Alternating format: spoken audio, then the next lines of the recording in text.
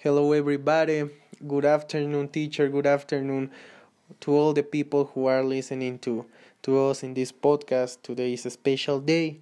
We are going to talk about a lot of news. We are going to share information with you. My team and I, we make this possible because each one of us work hard to make this possible. So then, after all of this, we are going to start with the first news. The first news: at midnight, a bomb was put in the hall of a building. People of New York, be careful, because a letter was left by the authors in a place nearby. The attack was done by a terrorist group whose name was We Are the World and had come from California. The group was integrated by people from USA. So, people in New York, be careful.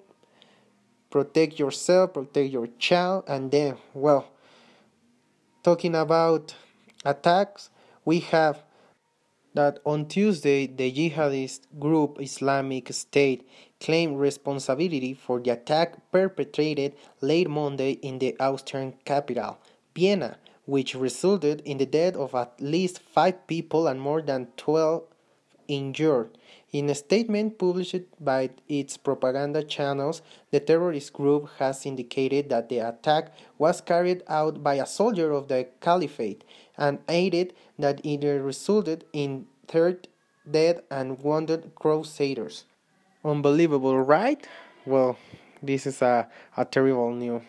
Up next, in Saturday, 25 of the 33 arrested in Madrid have been taken to court. 2 others arrested are minors and have been referred to the specific prosecutor's office, and the remaining 6 have been released without charge. Among the crimes they have been charged with are damage, public disorder, and assault on authority. At least 14 of them have a police record, and one of the detainees also has links with neo-Nazi groups, according to the police sources. 8 of 33 young people were between 18 and 19 years old, 22 between 20 and 30 years old, and only 1 was older. According to police sources, 5 are Moroccan and 1 is Algerian. So, what a sad news, because it's supposed to be a better world, it's supposed to be a new mentality, a new ideas, searching peace, for looking for a better world, but it's unacceptable that we still having these neo-Nazi groups and neo-Nazi ideas. It's so sad to have this news today. Hello, my name is Daniela, and you have just listened to my partner Alan. And now I'm going to present other news that happens around the world. Are you ready? Okay. A Republican candidate in North Dakota who died of COVID-19 in October won his state race on Thursday. David Handel, 55, died on October 5 of COVID-19 while he was running for a state House of Representatives seats in the state's 8th district. Handel, considered a Trump ally, and another Republican candidate, Derrick Henry, have been running for 2 House seats. Handel spent 16 years working on the Zoning and Planning Commission in Berkeley County. According to the Washington Post, Handel spent 4 days in the hospital before he died on October 5. Shortly after Handel died of COVID-19, the virus surged in the Midwest region, including North Dakota. More than 48,000 people have tested positive for COVID-19 in the state, including at least 567 deaths, according to the North Dakota's Health Department.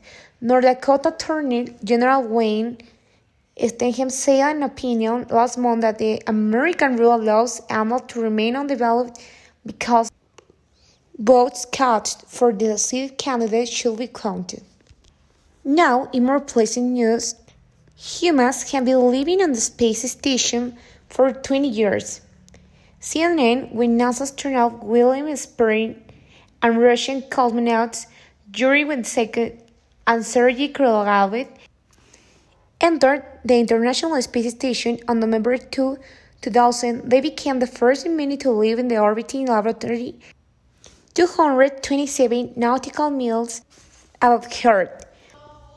Since the initial 136 days state of Station 1, the space station has served as a hub for continuous human occupation, scientific research, and proving ground for future space exploration for 20 years.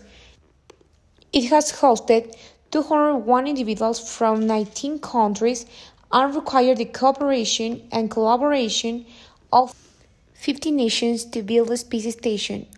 On December 24, 2013, NASA astronaut Mike Hopkins, Expedition 38 flight engineer, participated in the second of two spacewalks on the exterior of the International Space Station. Crews have conducted more than 226 spacewalks to build and maintain the space station, including the first all-female spacewalk in 2019 by NASA astronauts Christina Koch and Jessica Meir.